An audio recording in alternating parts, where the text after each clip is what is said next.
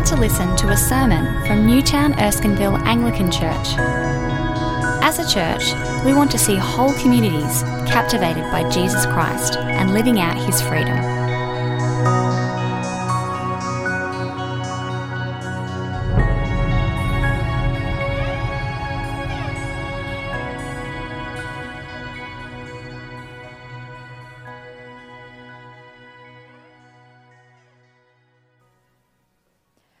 I plead with Euodia and I plead with Syntyche to be of the same mind in the Lord.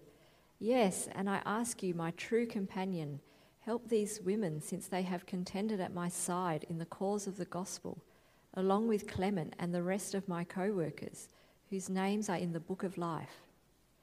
Rejoice in the Lord always. I will say it again, rejoice. Let your gentleness be evident to all.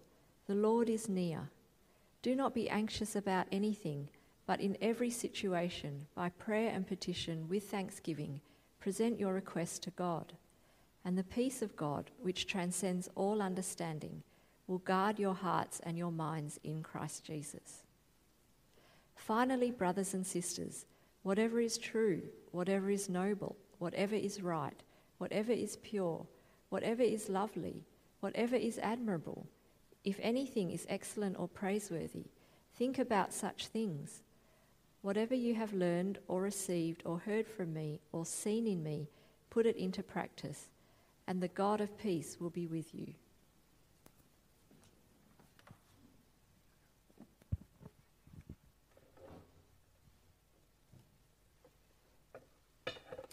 Thanks, Elizabeth, for reading that passage, which is the second last in our series on Philippians. It's printed on the white sheets you got on the way in. There's a sermon outline there as well. I hope you can join us next week as we finish it up too. Let's begin then. These are not peaceful times. They were meant to be. When the Cold War ended and the imminent threat of nuclear annihilation dissipated, even if the bombs didn't go away, many people thought that a peaceful new world order had arrived. But it didn't work out. Liberal democracies turned out not to be as secure or untouchable as they imagined themselves. Terrorism plunged us into decades of war and fear that we're still not at the end of. America's still exiting Afghanistan. And rivals to the West's supremacy emerged, most obviously China. I'm not trying to make any kind of particular political points here tonight, by the way. Just trying to do a snapshot of geopolitics. China, who, contrary to expectations, was not transformed by the internet into an open liberal society, and now is flexing its muscles. I mean, thank God we don't have proper war. We don't have all-out war. Things could be terribly, terribly worse. And yet, America at least, and its allies, are fighting all the time. More importantly, perhaps, and much closer to us here, it's also not a time of peace within our societies. Survey after survey, election after election reports increasing polarisation. Compulsory voting spares us the worst of it in Australia because it drives the major parties to the centre ground. But let's not kid ourselves. Our society is rent by deep divides. Deep disagreements about profoundly important questions. Politics is an angry, vicious business where there is no longer any agreement even about basic facts sometimes. Moments of ordinary politeness are now noteworthy news events. Social media has not helped, to say the least. More and more we are drawn into self-reinforcing information ecosystems, and they work by agitating our fears and frustrations. There is a lot of anger around, isn't there? A lot of outrage. a lot of attack, not a lot of patience and giving the benefit of the doubt. It is a world of triggers. Do you remember, some of you will be too young to remember, but do you remember when Facebook had a poke button and you could poke people? If you don't remember, the good old days on Facebook. Now you think they got rid of that button, right? You think they got rid of it, but actually it just became the business model. Constant, unrelenting poking of each other. Okay, you were laughing because maybe there was innuendo with that. I just mean it kind of meant to irritate you. We're all irritating each other on social media all the time. And they've worked out that sells. That makes it turn around and keep turning and turning if they keep pushing on the things that agitate us. And this has all begun to enter into us, hasn't it? And enter into our homes. Sometimes in the midst of my home life, I make the mistake of looking at my phone and I see something that provokes me and I'll think I can ignore it, but now part of my brain is ticking away and I'm a bit distracted and suddenly I'm more irritable with those around me. Do you know what that's like? That's not peace. Unless we are very careful, very deliberate, this culture of war will form us as people who are ready for battle. We will become fighters, always on edge. And this will find its way into the church. When disagreements and troubles arise, we will no longer be able to listen, to hear, to think. We will just know how to fire back. I wonder how far along that path you think we are already. But there is an alternative. There is an alternative. And the passage before us shows it to us. It shows us how the church can become a school of peace. A school of way of operating and interacting that is totally different from the world around us. And perhaps if we are willing to enter that school and learn its ways, perhaps we will become an immense blessing to the world around us. So come with me then to Philippians chapter 4, verses 2 to 9. These verses are often seen as separate sections. The NIV, if you're looking at it there, actually puts a heading in between these sections. But I think the ideas actually belong together. I think Paul knew what he was doing when he wrote things this way. It wasn't an accident. First, we see Paul address a particular conflict in the church at Philippi and call for peace. It reminds us that disagreements can be overcome. And then we see Paul broaden out to talk about what I want to call this evening the ways of peace. We see here the habits of heart and mind that make for peace. Okay, so first, point 1, a call for peace. In verses 2 and 3, Paul calls two women, Euodia and Syntyche. Let's just be honest, that second name is not easy for us. Sounds like a piece of software. But, it's a real name. She was a real person, probably a quite cool person. He calls these two people to be at peace, to come together. He addresses them each individually. I plead with Euodia and I plead with Syntyche. And he calls them to be of the same mind. This is a phrase Paul has used a number of times in Philippians. Back in chapter 2 particularly. And in a way, the whole letter is concerned for the church to come together through Jesus-shaped thinking. And here Paul applies this to a specific falling out between two people. Now, we don't know what the issue was or who these people were. What we know is that Paul called them to come to a common mind.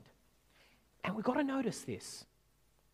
As we've already talked about, all around us, the world is full of despair about the possibility of this happening.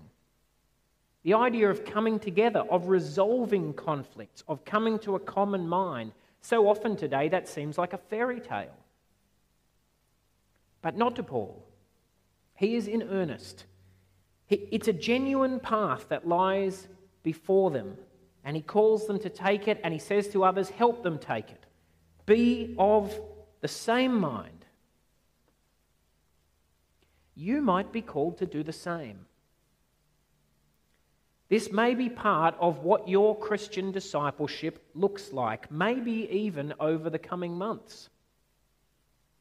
The church is meant to be, and it can be, a place where people change their minds, where differences are overcome.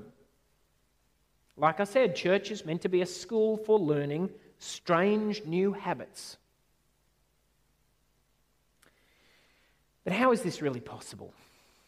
How is this really possible? How can Euodia and Syntyche do it? How can we do it?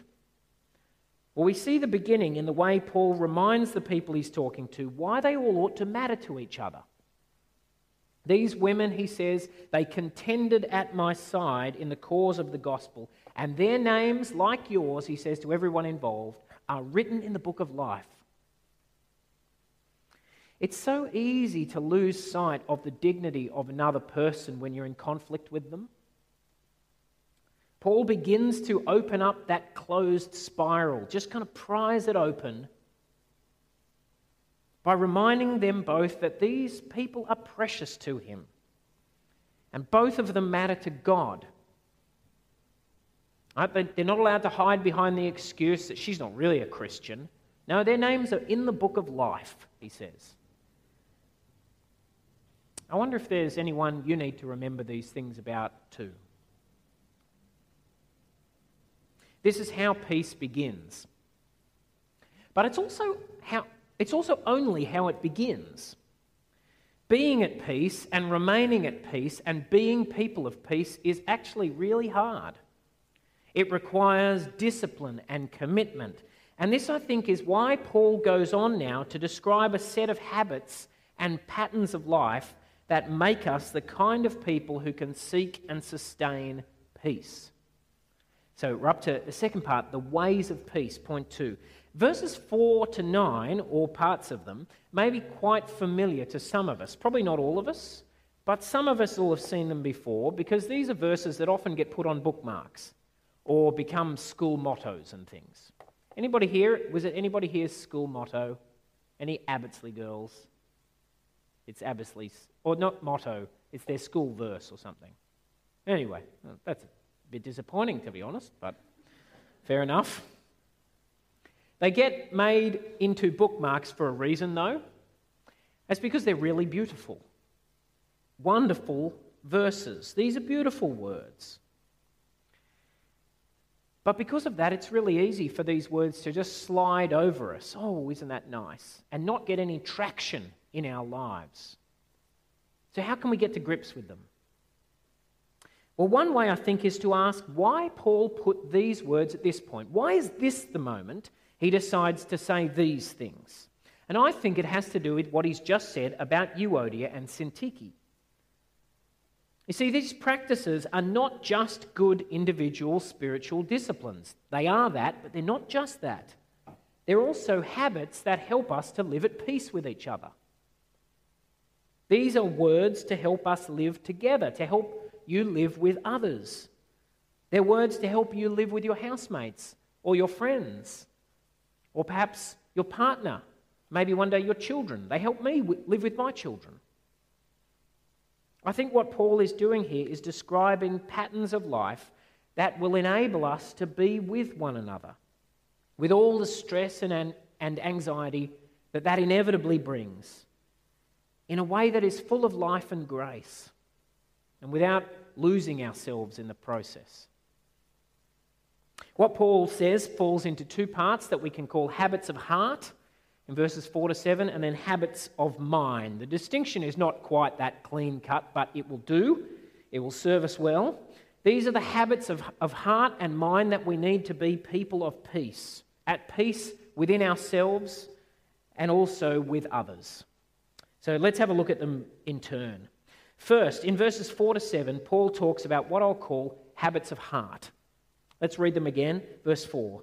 Rejoice in the Lord always. I will say it again, rejoice. Let your gentleness be evident to all. The Lord is near. Do not be anxious about anything, but in every situation, by prayer and petition with thanksgiving, present your requests to God. And the peace of God, which transcends all understanding, will guard your hearts and your minds in Christ Jesus. As we observed before, the world we live in is just full of fearful self-defense. What we read here is the polar opposite of that. Instead of fear, we are called to joy. Instead of reactivity and attack, we are called to gentleness. It's a posture of peace.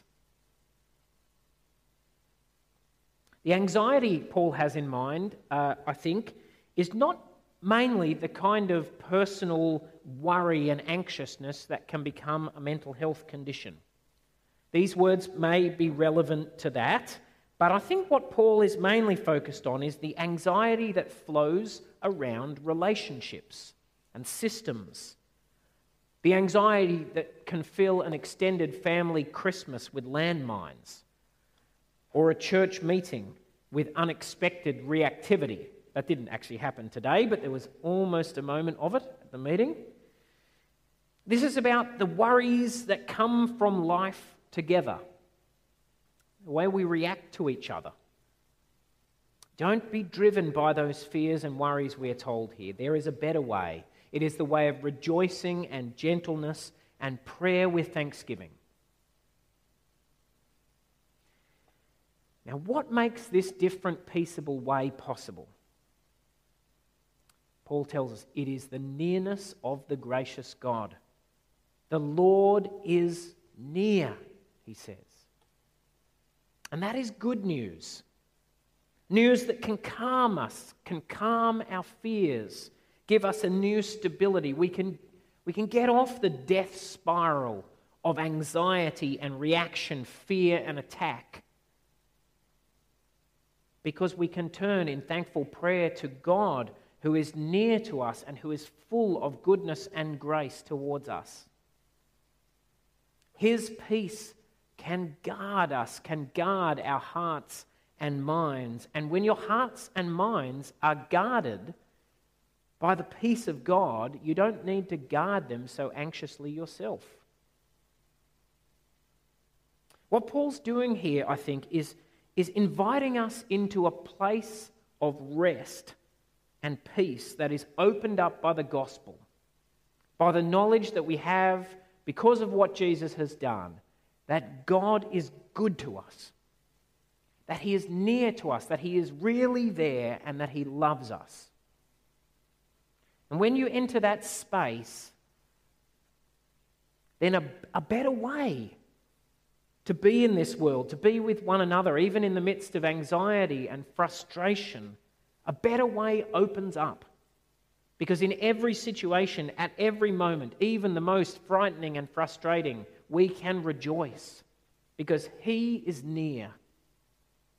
And we can choose gentleness instead of fierceness. Can I invite you, friends, especially if you are struggling with anger or frustration or anxiety in your relationships, can I invite you to take these words to heart? Start to say them to yourself.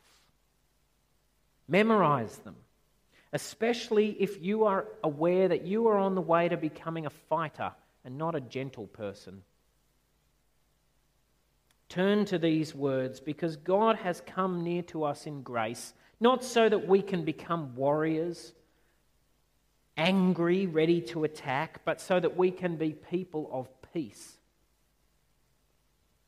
It's a much more pleasant way to be as well. There are lots more things we could talk about here, things you may want to follow up one-to-one with someone.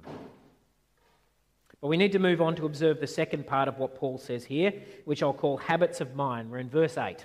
Finally, brothers and sisters, whatever is true, whatever is noble, whatever is right, whatever is pure, whatever is lovely, whatever is admirable, if anything is excellent or praiseworthy, think about such things.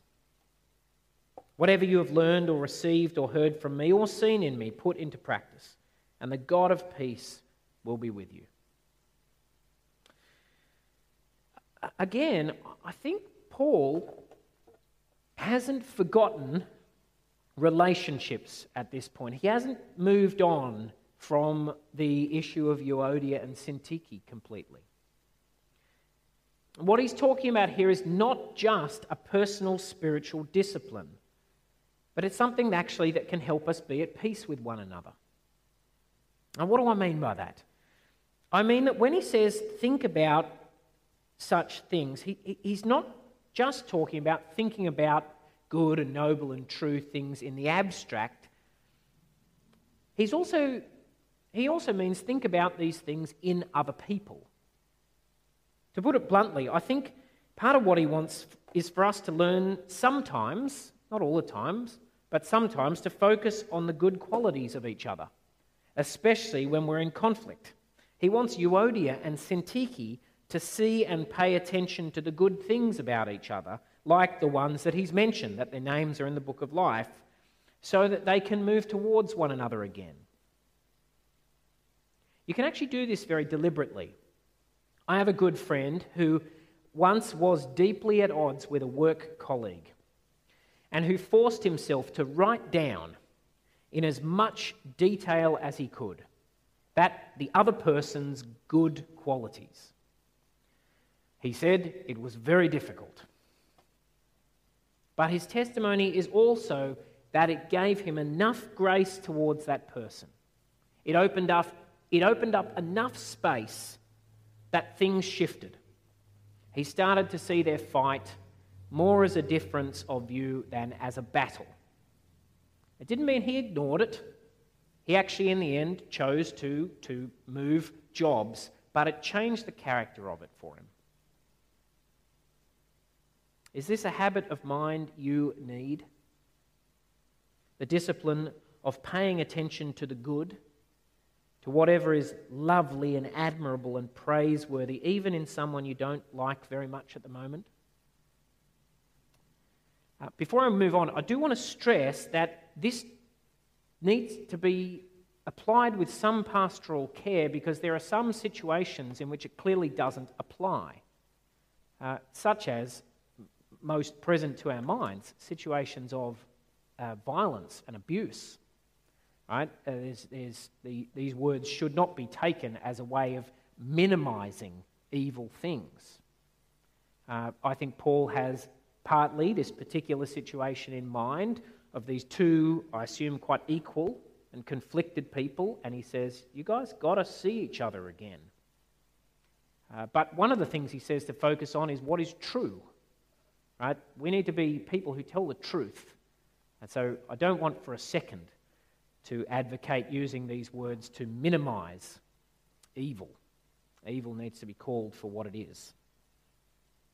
I also want to say, though, that this habit is not just about relationships. I think Paul has them in mind, but I think he also wants this to be a general mode of life as well. I think we are encouraged here simply to pay attention to actively think about good things sometimes. And I think Paul is saying that will form us as the kind of people who make for peace. To illustrate, I'd like to tell you about my grandfather, who died a few years ago. I miss him. I told this story this morning, and my mum was in church, and I cried because I just kind of suddenly realised that she was there. My grandfather, he had seen terrible things. He was an aid post sergeant throughout most of the Second World War in North Africa and New Guinea. You don't, at the ripe old age of 18 or 19, you don't do that without seeing some mess. Most of his friends were killed in the war, and he spent the rest of his life trying to be a person who made for peace. He didn't run from the mess and complexity of life. He was a psychiatrist and spent decades counselling all sorts of difficult, traumatised people, but especially Vietnam War veterans. But he also made a conscious effort to focus on what was good. I remember him on countless occasions washing up while listening to hymns, always the same hymns. He had this set of tapes and a tape recorder. You remember tapes? And he just put them in for decades. He listened to these songs of praise recordings. He was relentlessly positive even about my grandmother's cooking, which was a real moral achievement. Unless it was cricket or landline or ABC rugby, he didn't watch TV, but instead would retreat and listen to music, often hymns, or read something. I think he tried to fill his mind very deliberately with things that were true and just and good. Brothers and sisters, what are you thinking about that does not deserve your attention?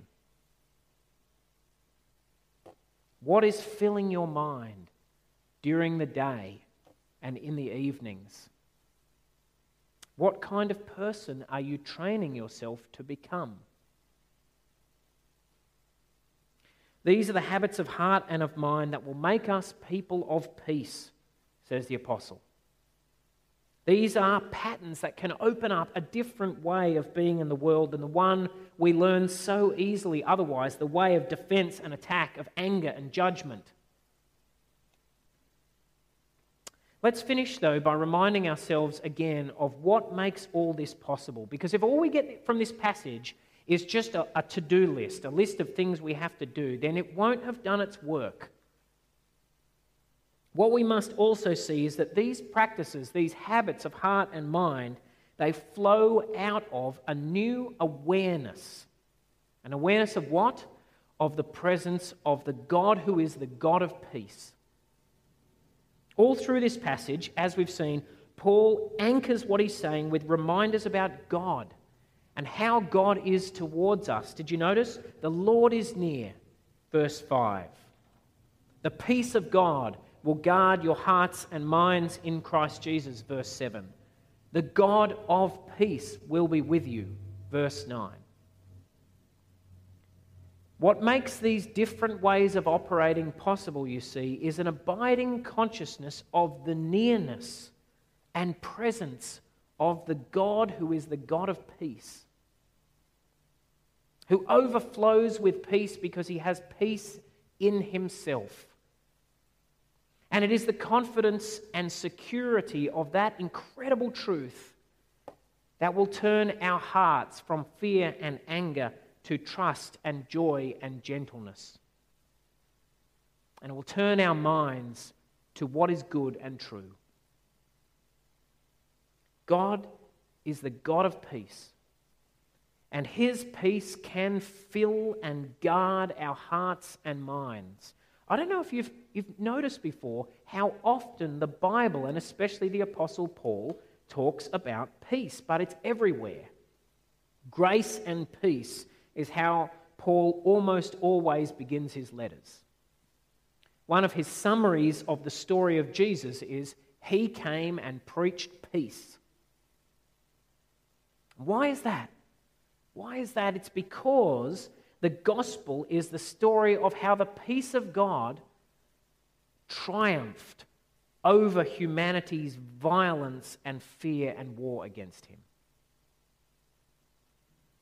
On the cross, God enveloped all the world's hatred and fear and hostility. He enveloped it in the infinite peace of divine love. God burnt up all our envy and fearful self-protection. He burnt it up in the white-hot heat of the Father's love for the Son in the Holy Spirit. And the resurrection of Jesus from the dead was the victory of that peace over the world's nihilism and opposition to him. Standing in our place, Jesus drew upon himself all our passion to tear ourselves apart. so that we might be drawn into and live within the peace of God that passes all understanding. Though we were determined to fight, God drew us back to himself in peace. And that, friends, is why the ways of peace are open to us even now, even in the midst of this world exploding with indignation and vengefulness. The ways of peace are open because the Lord is near to us in blessing, and he is full, wonderfully, infinitely full of peace. That God is near to you. He's there for you. You can pray to him as your intimate friend. That God. So let's go down those ways of peace together. Let's make it our passion to be people through whom the perfect peace of God flows into the world like a river released into the desert. Let's pray.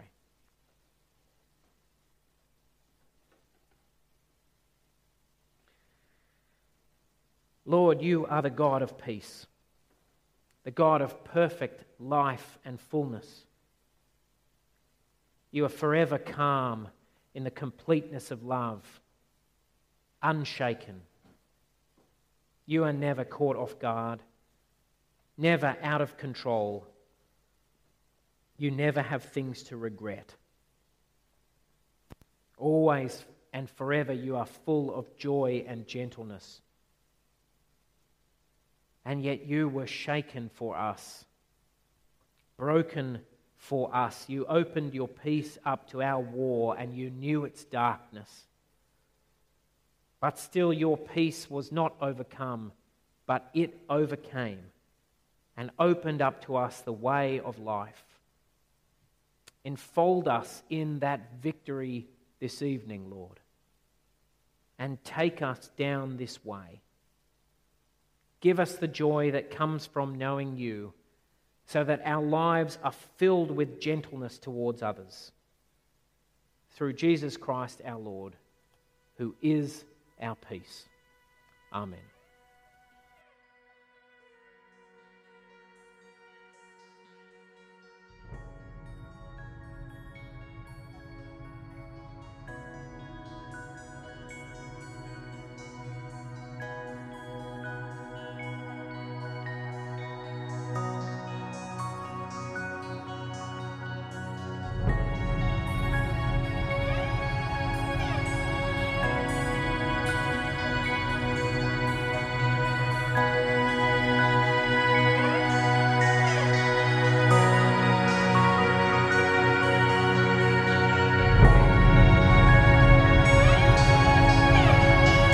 Thanks for listening to the Newtown Erskineville Anglican Church podcast.